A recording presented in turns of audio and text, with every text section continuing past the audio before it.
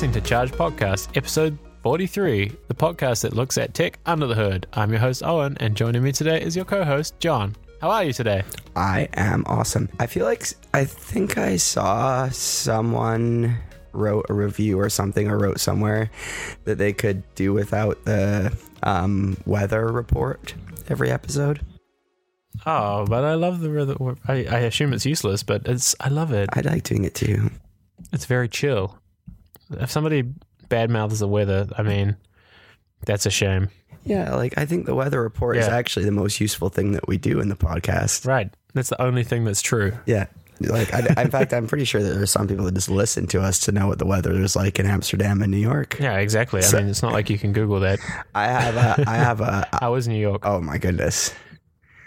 I'm looking out the window. I'm looking at the blue skies and the sun. It's like beautiful spring temperature. There's a cold breeze, but a hot sun. It's great. Beautiful, beautiful. Yeah, 8:30 a.m. on a Sunday morning. Awesome. Charge Tech Podcasting. How about you? Wow, it's beautiful here. We've just had a great weekend of biking around in the sun with friends from New Zealand, so I can't complain. Are you in your Perfect? Are you in your closet? Yeah. I am in the closet, John. I am still in the closet. Oh, dear. Well, it's been a while since we had a podcast, so I think we've got a lot of things that we should talk about. Last one was IRL episode. IRL. I think it was pretty good. I got some good comments about that one. Now I'm sad because I'm not there. Yeah, it was nice. We should be doing it IRL more often. I obviously just need to move to New York. I'm sad because I'm not there with you this week. Yeah. Yeah. All right. What should we start with, John? There's too many things. Should we start with the most boring topic? Oh, you're so punny. Let's start with the most boring title. So oh, God. But I think we should start with it because it's incredibly boring. Womp, womp, womp. All right, go ahead. So you told me something. Elon Musk is... Okay, first of all, Elon Musk is weirdly active on Instagram right now. Constantly. He's got... But you told me he posted something interesting. He's got cool girlfriends and people to impress now. So I think he's him in suits. Yeah. And okay, first of all, funny thing is that I wish I had his Instagram. It's pictures of him interspersed by him landing rockets on boats and stuff. Yeah, it's super cool. Here's me in a hotel wearing a Tom Ford suit, looking spiffy. Here is me sending a rocket to space.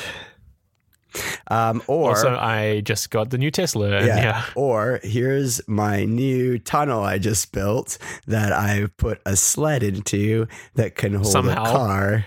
In 5 months. That can hold a car that can go 125 miles per hour underneath the ground. So we've talked about his boring company and his boring machine before many times. The most boring topic. I even renamed the last episode because Andrew gave me a great name for the episode, which was the boring episode. Andrew from Slack. I wish I had thought of that myself. Anyway, carry on. So for those of you not familiar, basically Elon Musk is taking boring machine technology, so literally the machines that bore holes under the ground. So I think he bought a used one, and I presume he's got some of his engine. Well, he posted a picture of it 2 weeks ago, and he's like, this is a boring machine. This is a boring machine running at industry standard rate. I'm going to crank this up by tenfold or something like that. And his idea, so he actually released a video about 5 days prior to that.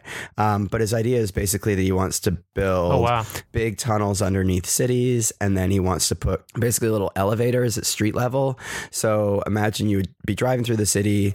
You would drive up to a parking space. You would have a little ramp on it. You would lock yourself into the ramp. The ramp would move you down underground. And then you would be lowered onto a sled and then secured, and then the sled would shoot off forward. So imagine basically a road that has a large rubber band running down the middle of it, and it hooks into that rubber band, and that rubber band is pulling, and it clicks in and whoosh, and sends the sled super, super fast down this tunnel. Yeah. And then they've invented this technology for merge. I mean, it's, I think, probably similar to how the railroads work, but merging rubber bands on top of rubber bands and putting you onto the rubber band that's the I don't actually know if they're rubber bands, but like whatever that. How does he have time for this? It's crazy. Well, I think you just like, you say, all right, I'm going to take, $10 million and I'm going to hire 6 or 7 people and I'm going to, buy one machine and I'm going to say, all right, guys, like figure out if this is a thing we can do, and then you just go every lunchtime over and you like have your beer or your lunch or whatever and be like, all right, tunnel machines coming along nicely. So he did actually do it. And he released a video of, like, what's the goal here? Like, do you think he's really going to do it? Well, so yeah, I do think he'll do it. I think by the end of July, there will be a video of him driving a Tesla onto a sled and a Tesla and then grinning. And then it's shooting some distance and being out on the other end, and him like he'll do something smug too, like just going for a In-N-Out burger, of course, and then like get in his thing and shoot across in like 4 minutes to the other side of LA and be like, now all I have to do is wait in the line for 45 minutes or something like that. Interesting, isn't it? But you saw the video. It's just amazing because. But we were talking about it just before this, and the most interesting thing about this thing is how has he got it done already? He only announced it 5 months ago. Yeah, like I wouldn't be surprised if he like kind of is like, oh, like I planned something for months and months and months, or like works on something for months and months and months, and then tweets like, oh, I just thought of this idea, I'm going to try and do it, and then like, oh, mystically 2 months later, it's done. Wow, I'm like super fast. You guys should all invest in me because Elon Musk is definitely a master marketer. Like he's really good at like, Oh, absolutely. Like, yeah, I feel like. But you think he's been working on it for months, right? In secret. I mean, probably. Like, I feel like he's the type of guy that's like, oh, I need more money. Like, I'm going to raise my stock price today. Like. I don't like. I know. Say Here's a tweet about the giant tunnel machine I bought with my own money. Yeah, exactly. Yeah, interesting. Well, I'm sure in like literally a month there'll be more. The biggest question I have is like, will he drill this to like his house right now so he can go to work faster? That would be so good. I was at the Columbus, Ohio Smart City week thing, and wow, I just came back from that, and so like part of the conversation was like around car companies and stuff like that, and everyone's like terrified of what Tesla's doing and what they're gonna do. Like, and I think everybody's really worried about whether or not like flying taxis will become a thing at this point now too and stuff. So right, yeah. Really? Everybody's worried about it? Yeah, I think so. Like, legitimately? Yeah. Wow. That's crazy. Yeah, so just because Uber started talking about it or what? And also, I think it was, I want to say it was like Bombardier or someone just announced that they're like, they themselves, like, there's an airline that's announced that it's going to try and get flying cars into the U.S. by 2020. Wow. Or that's like insane. Who was it? Oh, Airbus. Yeah. Airbus, I think, said they were going to release a self-flying taxi in the US by 2020. I think it was them. What technology is there that can do this right now? Only thing I've seen is Larry Page's car. That's it. The flying thing it's like a drone that you sit on. Oh, so no. So China has. Is there something new? It's not really new. It's just like an amalgamation of existing technologies getting better and better. But a Chinese company has manufactured at some scale some number of. They really look more like little helicopters. Basically, but they're sort of they're like drones that you sit on. Well, they have pods, like they you get inside them, sort of like more like a helicopter, and then they fly. And so Dubai is committing to have this as a mode of transit. Right. This summer. This year? What? Yeah. No. Yeah. For the public. Yeah. But how does it work? Is it autonomous? Like, we haven't even figured out autonomous cars. Well, autonomous air is considerably easier than autonomous cars because there's less things to bump into when you're in the sky. That's true. You might chop somebody's head off when you land, but autonomous part of air travel is figured out. I mean, planes have effectively been flying themselves since autopilot on planes is very good. It's just the landing and takeoff that still isn't done for some reason. Like San Francisco has it. I mean, you can land. You could. I think technically you can I've been land on a plane where they announced autopilot. it. Yeah, I think technically you can land a plane. Yeah, I've been on a plane. They have to announce it right now. I was sitting there and they were like, okay, this plane is equipped with autopilot landing technology and we're going to use it today. And I guess it's like beta testing almost, you know? But I remember when the guy announced it and I was like, oh my God, that's worse. And then I thought, no, actually, I think it's better. Oh, yeah.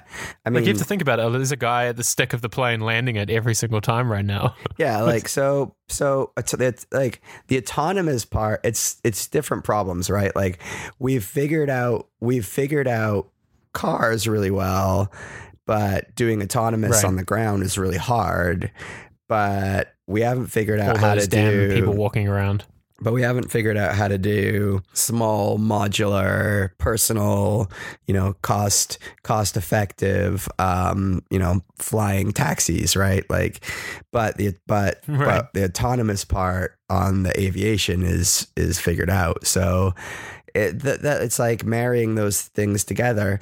I think one thing that's really important to recognize about Uber that we often don't talk about is actually that, they can basically provide a transit network that has some crazy degree of nines on the SLA because they I think we talked about this. Yeah, like when Uber doesn't ever go down. I think their architecture almost inherently lends itself to not be able to go offline. So if you wanted to power how many Uber rides are happening a day, definitely a bajillion.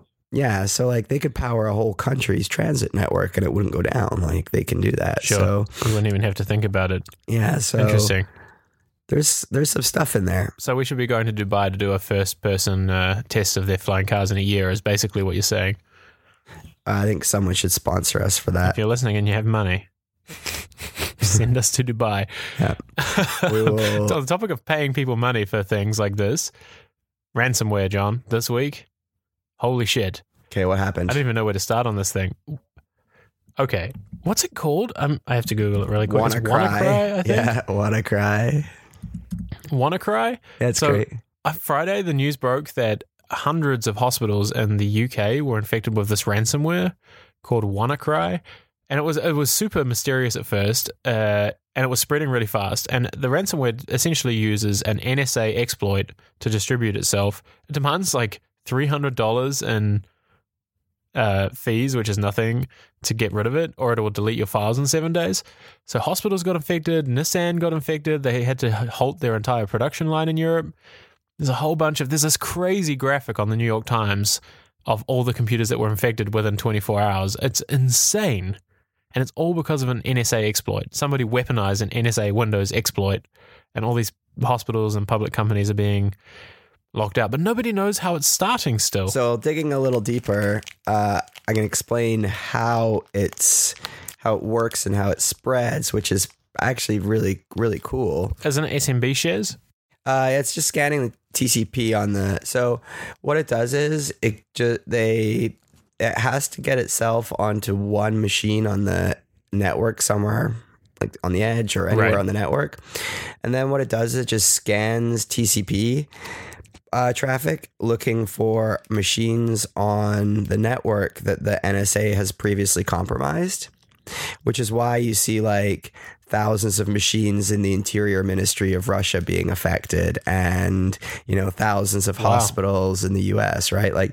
If you want to get intel on an MP if you want to intel on an MP in the US, or in the UK, you would probably try and figure out who that MP's doctor is. And then you would own the doctor's office or the NHS, and then you'd get their health files, right? But it looks like it wasn't even super intentional how it distributed. It just kind of happened really fast. So it didn't care.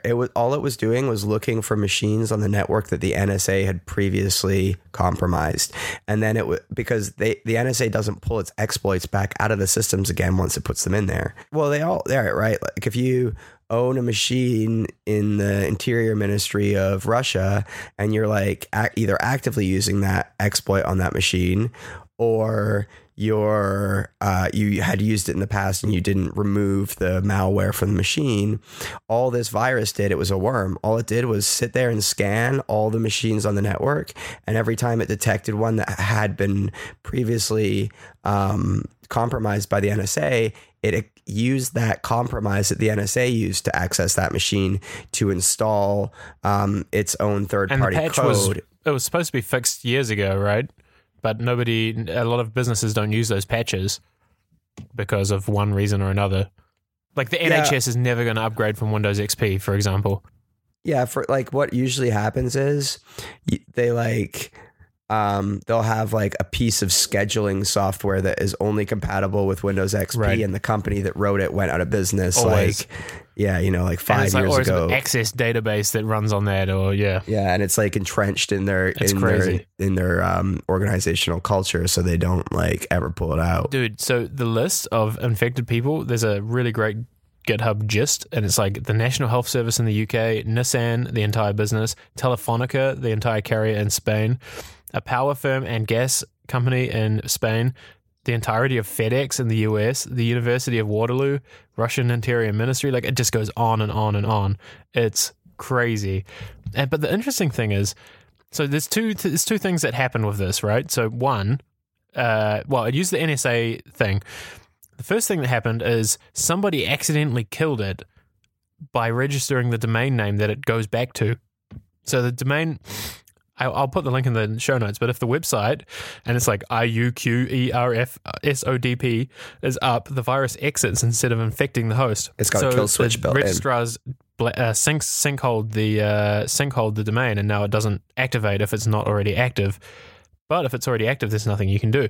But Microsoft also released an out-of-bounds patch for Windows XP, Windows 2000, Windows Vista, all of those operating systems that aren't even maintained anymore because it was that bad. Insane. This is also going to get worse. Like, there's two things. Yeah. If it is on, so if it's on your network on Friday and Joe Smith didn't come to work on Friday, as soon as Joe Smith turns his computer on Monday morning, if there's still a machine anywhere on the network that has this on it, it's always constantly scanning TCP traffic. It's going to see the other machine, and it's going to be like, oh, there's a new machine, and it's going to go infect that. And then all of a sudden, Joe, like before he even patches it, before he downloads the update, before he reads his email to see that he's in trouble, right? So it spreads his that machine fast. is going to be owned. At least for the next 3 weeks, this is actually going to continue to happen as like people come back to work or different machines get turned on or whatever. But also with certainty, there's going to be copycat versions of this all over the place, right? And yeah, absolutely. This person who did this one doesn't appear to be like a complete asshole. Like, it seems like like everything's translated into different languages. If you can't afford to pay, there's like a payment schedule or a way to like say that you can't afford to pay because you're too poor or whatever. It's probably some like 17-year-old kid in Estonia, right? But yeah, sure. But, who did it by accident. Yeah, but not everybody is going to be so, like, some people just aren't going to care, right? And so this all managed to stop spreading because of the other thing is if the network blocks if the network block that you're on blocks GET requests from to unknown hosts, which a lot of networks do, it kills it. No, it doesn't kill it. It isn't. It won't be able to get, because that's how they're calling the kill switch domain. So the guy registered the kill switch domain, and because he registered it, all of a sudden all the kill switches were activated. Right. So like basically someone copy and pasted some code from somewhere else, right? And they just typed like where they didn't take out. Yeah, well, they just changed. They like, I can imagine they were going through the code that they were looking at, the code sample, and in the kill switch domain code, it was like replace with your domain here.com or whatever. And that person just went through and like just typed in a bunch of random characters. The one who was writing the one that, so that's actually what happened. Yeah, and then somebody registered it. But never registered that domain. So then someone looked through the code and copy and pasted all those random characters and was like, oh, if I just register this domain, it's going to activate the kill switch and all of this software. So that's how it stopped. And then But wow, incredible. Yeah, but like, you know what the amazing piece of architecture is in this virus, which is horrible, right? It corrupts. So Windows has a great backup system called Shadow Volumes, where it makes copies of all your files automatically, kind of like Time Capsule, but it does in place file backups. It even corrupts those. It's insane. And it uses that NSA double pulsar backdoor. It's, oh my God. The fact that it got so big is crazy. It's the first big scale ransomware, right? It's because it's a worm. Like, no one built ransomware as a worm before. Right. Insane. Like, it's just going to spread and spread and spread and spread. And if someone does this again without, like, all you would have to do is comment out the kill switch code, right? Like, that's the insane. only reason this stopped is because someone made a mistake. Like, someone was being cheap when they made the app. Like, it was just poor code. Like, they just didn't. They should have just commented out the kill switch code and then nothing could have happened. You know what the moral of the story is? Patch your systems, kids. Yeah, for real. Don't turn off Windows updates. God damn it. That's incredible. I think it's all old orgs. That's all it is. And also, one thing that's also I realized through this whole thing, SaaS is really important. Yeah, absolutely, because everything's in the cloud. Yeah, like, do you think it's possible to ransomware a Google Drive? No. Couldn't you encrypt? You could loop through a Google Drive installed on somebody's computer, ransomware it, and then it's gone. But then there's revisions in the cloud that they can't mess with. Oh yeah, Google. Like, I actually talked to a friend at Amazon, and I was like, well, because I was like, I texted a few friends who own cloud hosting providers who may host millions of people, and I was like, hey, you should do what, like, there should be no way for anyone to ransomware a cloud, because they could ask you for $5 million, $10 million, and you would give it to them. Oh my God. And you'd have to pay it. Then I said to a friend at Amazon, and they were like, no, like, even if you encrypted someone's AWS account, you could just call us and we'd be like, yoink. Like, here's your, like, yeah, you can't act like, you couldn't ransomware us, like, you couldn't ransomware Drive or anything like that. But if, like, someone had a SaaS app that was really poorly built, like, and they didn't make fat backups and someone got into the VM that it was on, but then, like, you know, at that point they could RM it or whatever, like, you know. But yeah, I mean, ransomware is a very weird and crazy, annoying thing, and the future is insane. It probably should be the law that you're not allowed to pay them. Well, it can't be though, because you might not have any other choice. Mm-hmm. I mean, if there's no incentive to do it, if you're a hospital and you're going to lose all your patient data, like, what do you do?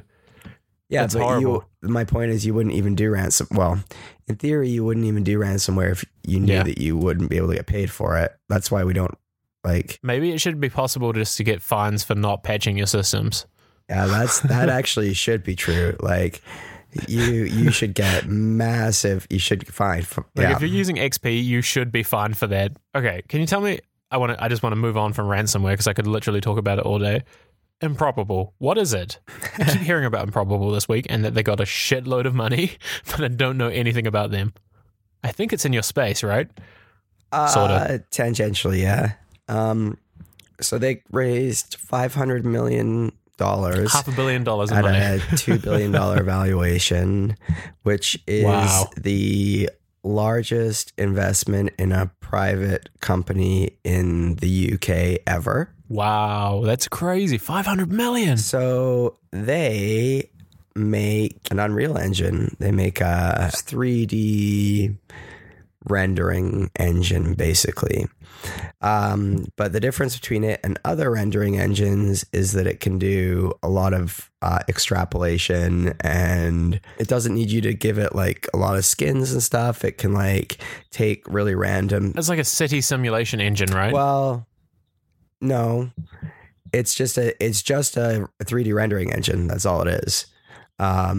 People like they. Well, it says, okay, their website says that they make a massive scale simulation for incredible games and better decision making also in the real world. So it's a game engine and a real world simulator, basically. Oh, I remember this. This is the ones that shard the way they do the world simulation for games. So, World of Warcraft uses a whole bunch of servers with different worlds, which is insane. But these guys shard it, so each part of the world is run on a different server so it can scale, but it's still the same world.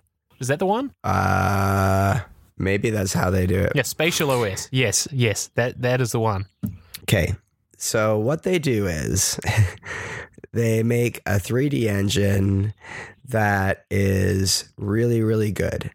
You could build anything on top of it that you would need a 3D engine for. The two most common solutions for that are gaming and anything to do with the real world, obviously, if you want to simulate the real world. And in the real world, the best use case for that right now is cities. They don't actually make any solutions, though. They focus on they partner with people.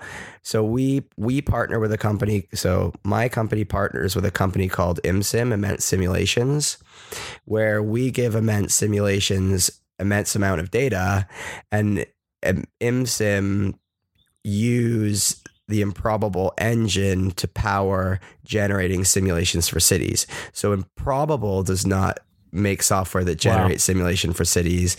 They provide the engine that solutions providers can build software to simulate real world stuff. So like one of the things we do is simulating traffic patterns.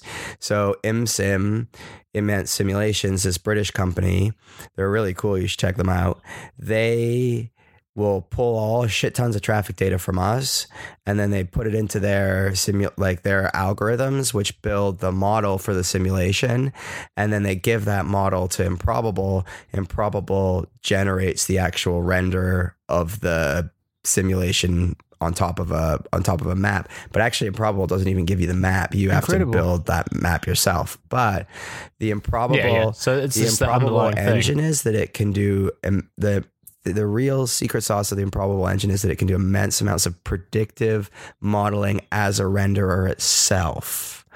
So like it kind of like knows how to best render and like simulate the predictive model that you give it, sort of. So it's kind of hard to explain. They gave a great example that they can simulate a fleet of self-driving cars or crowd dynamics in a stadium. Right, that's right. Through the thing, and you can watch how it would play out with different scenarios.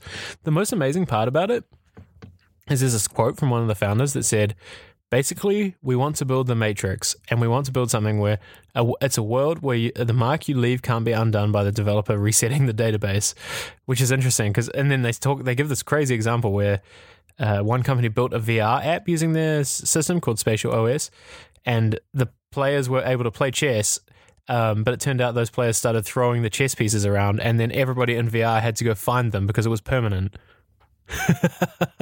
That's amazing. So it's just it's almost like if you simulated the world with time going forward and everything.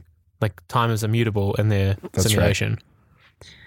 Wow. They're a cool company for sure. Oh my God. So it's huge. So 500 million is probably not even that much money, really, given what they're building. They're building the singularity. They're very nerdy. Yeah, they're really trying to build a really special thing. I think they're onto something. Everyone is always like, someone messaged me the other day and they're like, this company that's a competitor to your company just raised $500 million. And I was like, no, we are different companies through and through.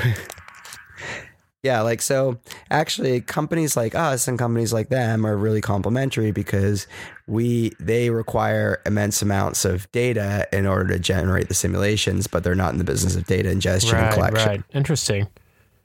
Super interesting. So they're going to be something to follow for the next few years then. Yeah. I mean, they're a cool company for sure. Yeah, crazy. I never even thought about this. It's phenomenal. Wow. Okay. What is next? I don't know if we can follow that. I think the funniest thing that happened in tech last week was that the judge in the Waymo Uber case did something that's like near unprecedented. He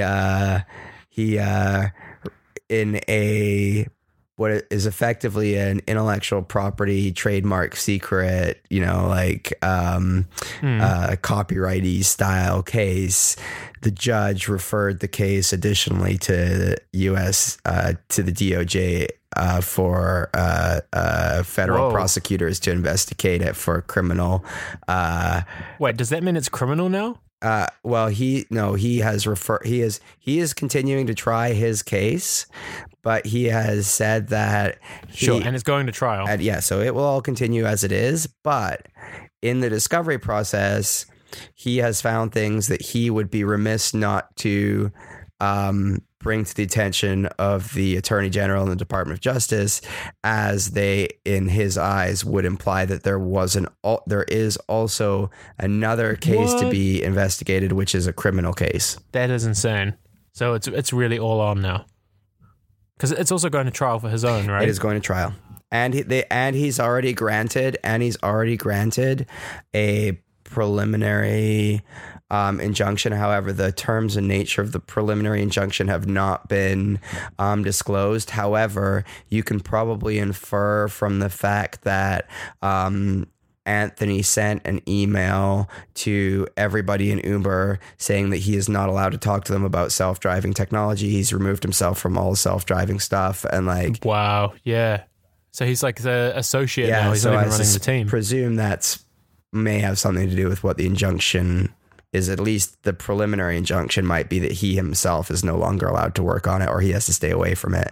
And then I would imagine through trial, it will result in whether or not he grants for Uber to holistically not be able to pursue LiDAR-based self-driving car technology, which is effectively what Uber is requesting.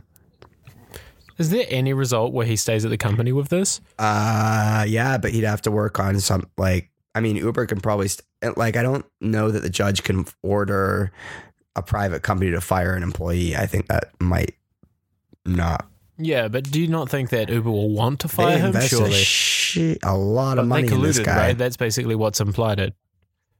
Yeah, they paid him millions because he's one of the few people who can do it. It's crazy.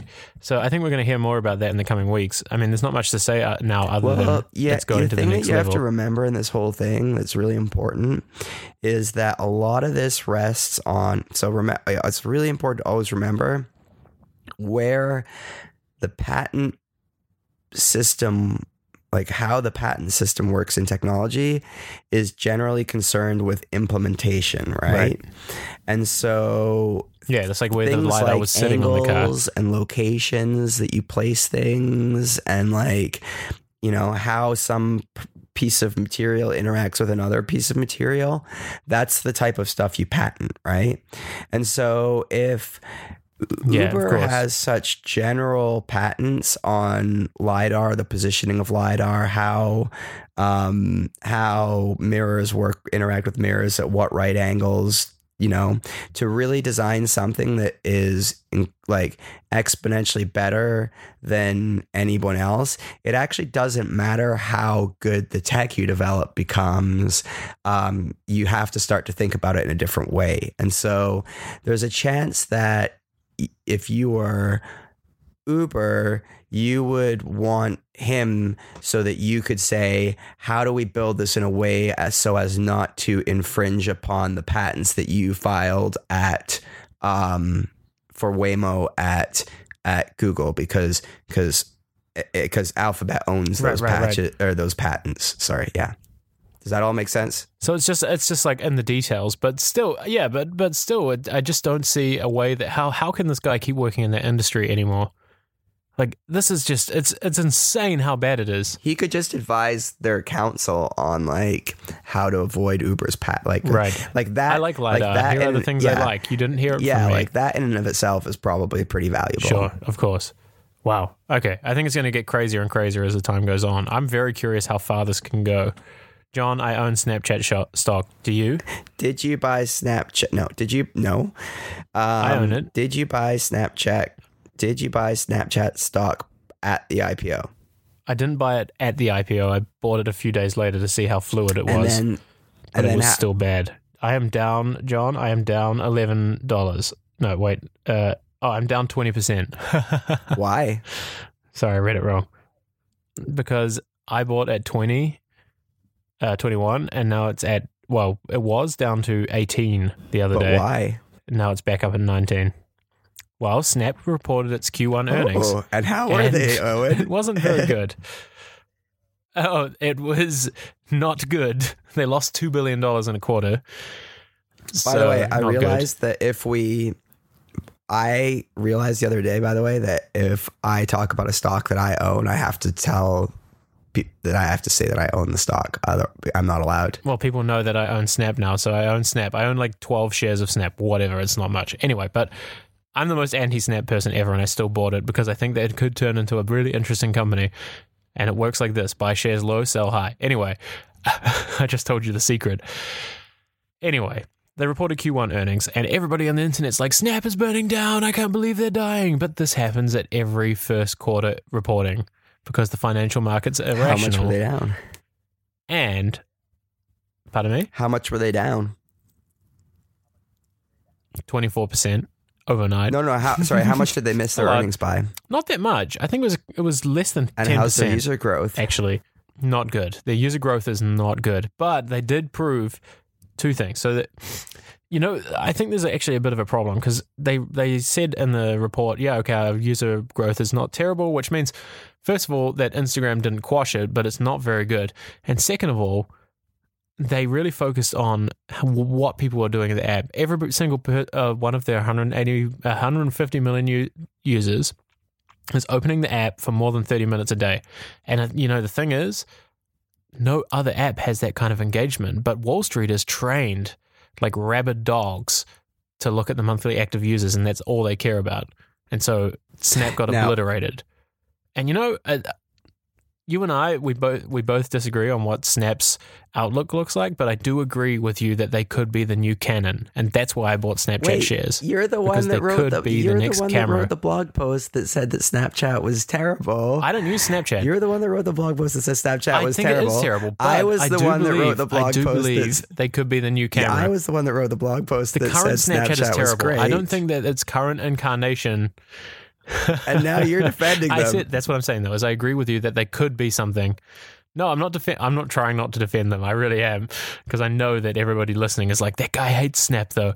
And I don't use Snapchat actively anymore, and I don't really believe in it. And all of my friends are not active on it anymore, but I do believe that they can build something that's really cool with their peripherals. You're a terrible investor, Owen. What they showed at the Q1 earnings... Shush now. What they showed at the earnings was not good. They lost a lot of money. $2 billion in a quarter is insane. And they didn't show promising user growth. So I actually do think... What happens to them if they keep doing this? I think Snap's a fine buy. I think that... It's cheap. I think Snap is an okay investment, but it's not... It's incredibly overpriced stock today. And I think it may have the ability to grow into a large valuation, like you said, but I think the point is we haven't seen them prove that valuation, and they're not going to prove that valuation. They're not even going to begin to prove that valuation for probably the next 18 months, so at least 3 more quarters, probably, right? Yeah, of course. It's going to be a painful bloodbath this series of quarters until they actually ship the thing they're working on. This stock is going to go to like $6. Probably $5. I'll buy it when it hits like $6. I'll buy like, probably $2,000 worth of it at $6. Maybe $10 would be my like. It'd become interesting for me at $10. Like a little $10 or below, I'd buy some, and then like you said, I'd sit on it for like 3 years and see what happens. I mean, I never sell a stock within the first year anyway because of capital gains and all that kind of stuff. But yeah, like. No, I wouldn't buy it today. I think it's really expensive. I bought it. I have to wait a long time. But it does, if you're long on the stock. But do you think Amazon's expensive? It's like $800. Yeah, that's the thing. I'm long. I'll wait 2 years. No, I think Amazon's really cheap. I just can't afford it. It's just like, I won't get into a stock account own more than 1,000 shares of. So 100 shares of. So I can't afford 100 shares of Amazon. $800 a share stock. Right now. It's crazy. but one day when I can, I'll buy it, I think, because I think it'll get up to like, I think the real steal right now, if you've got some capital that you want to deploy, is for real. The real investment right now is Disney. Disney? Absolutely. Really? Disney. Why are you long on Disney? Disney Advanced R&D and Disney Advanced Labs are doing some amazing thing. The next generation of Disneylands are going to blow your mind. Six Flags can eat like just no way.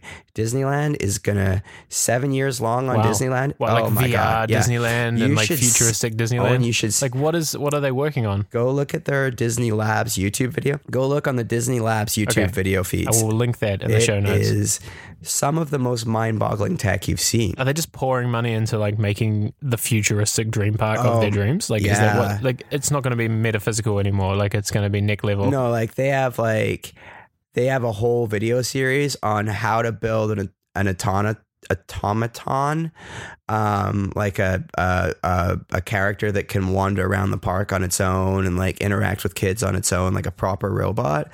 And like the things they think about and how they do that, like how do we build an algorithm that makes sure that when it's hugging the kid, it doesn't squeeze it too tight, but it gives it a good squeeze, and like it doesn't crush it if it like, and we never get lost. Like, really? Oh my goodness. Like, it's like, they have one video that's like using an algorithm, and a Carnegie Mellon grad builds algorithm to do something to do with the weight of the child and like not squeezing it too. Like, it's like, like they're like, oh man, some of the interfaces they've built, like, oh yeah, that's crazy. So that you think they're working on robots and VR and all that kind of thing? Absolutely. Yeah. Like if you can afford a stock right now, I think they're still a little expensive for me. I think people won't realize that they're such a good buy, and like I think they're gonna go down a little bit. I think they're like hovering at about $100. Sure.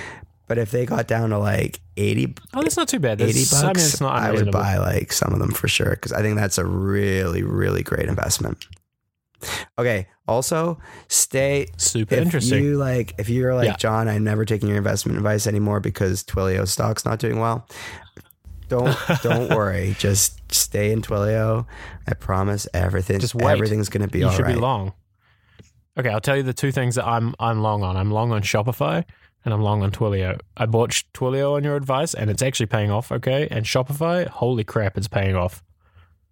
I bought it's a little overvalued. I bought at 60 and they're at 94 right now. I know the VP of product at Shopify pretty well. Actually, probably get him on the podcast. I agree. He is so we should. They're making a great product. They're making the infrastructure for shopping online. So Shopify bought a Toronto company called Jet Cooper, which no one's ever heard of. And Jet Cooper was basically like, I would say they were better than IDEO. Like Satish and the crew that they had there were really, really good. I interviewed for a job there and they were like, okay, sure, buddy. See you later. Like when I was like out of college, like they were like great, smart group of like really great people. And so Jet Cooper is Shopify for the last like 5 or 6 years. They bought them probably 6 years ago, maybe 7 years ago. Jet Cooper is their product.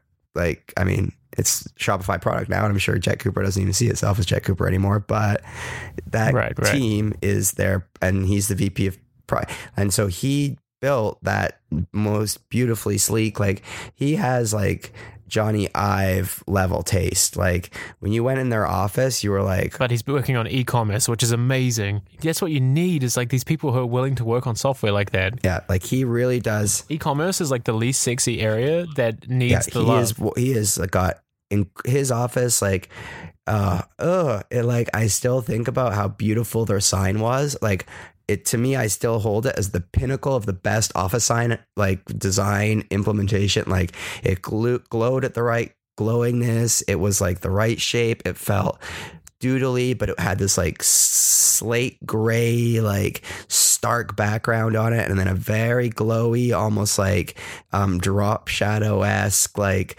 glow around the letters. And they were like really beautifully kerned, like Jet Cooper sign. And I remember walking in and just being like, these people have impeccable taste. Insane.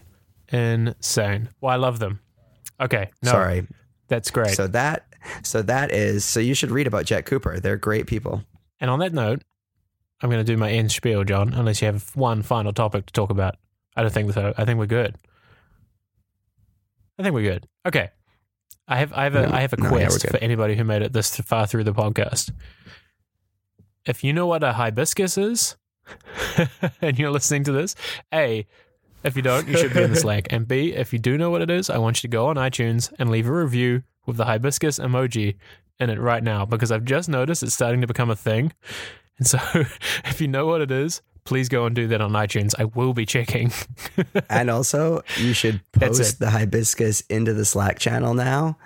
And everyone who posts the hibiscus into the Slack channel, we will now know who the people actually listen to the end of the podcast and who they are and how and when they listen. So this will be our user stats. So when you hear this, go into the podcast channel and just put the hibiscus emoji. And you're not allowed to up hibiscus someone else's hibiscus. You have to post the hibiscus yourself. That's how it's going to work. And on that note, chargepodcast.com for show notes. Otherwise, John, I can't wait to hang out next Thursday. Next Thursday. I'll see you next week. .com. Bye. Bye.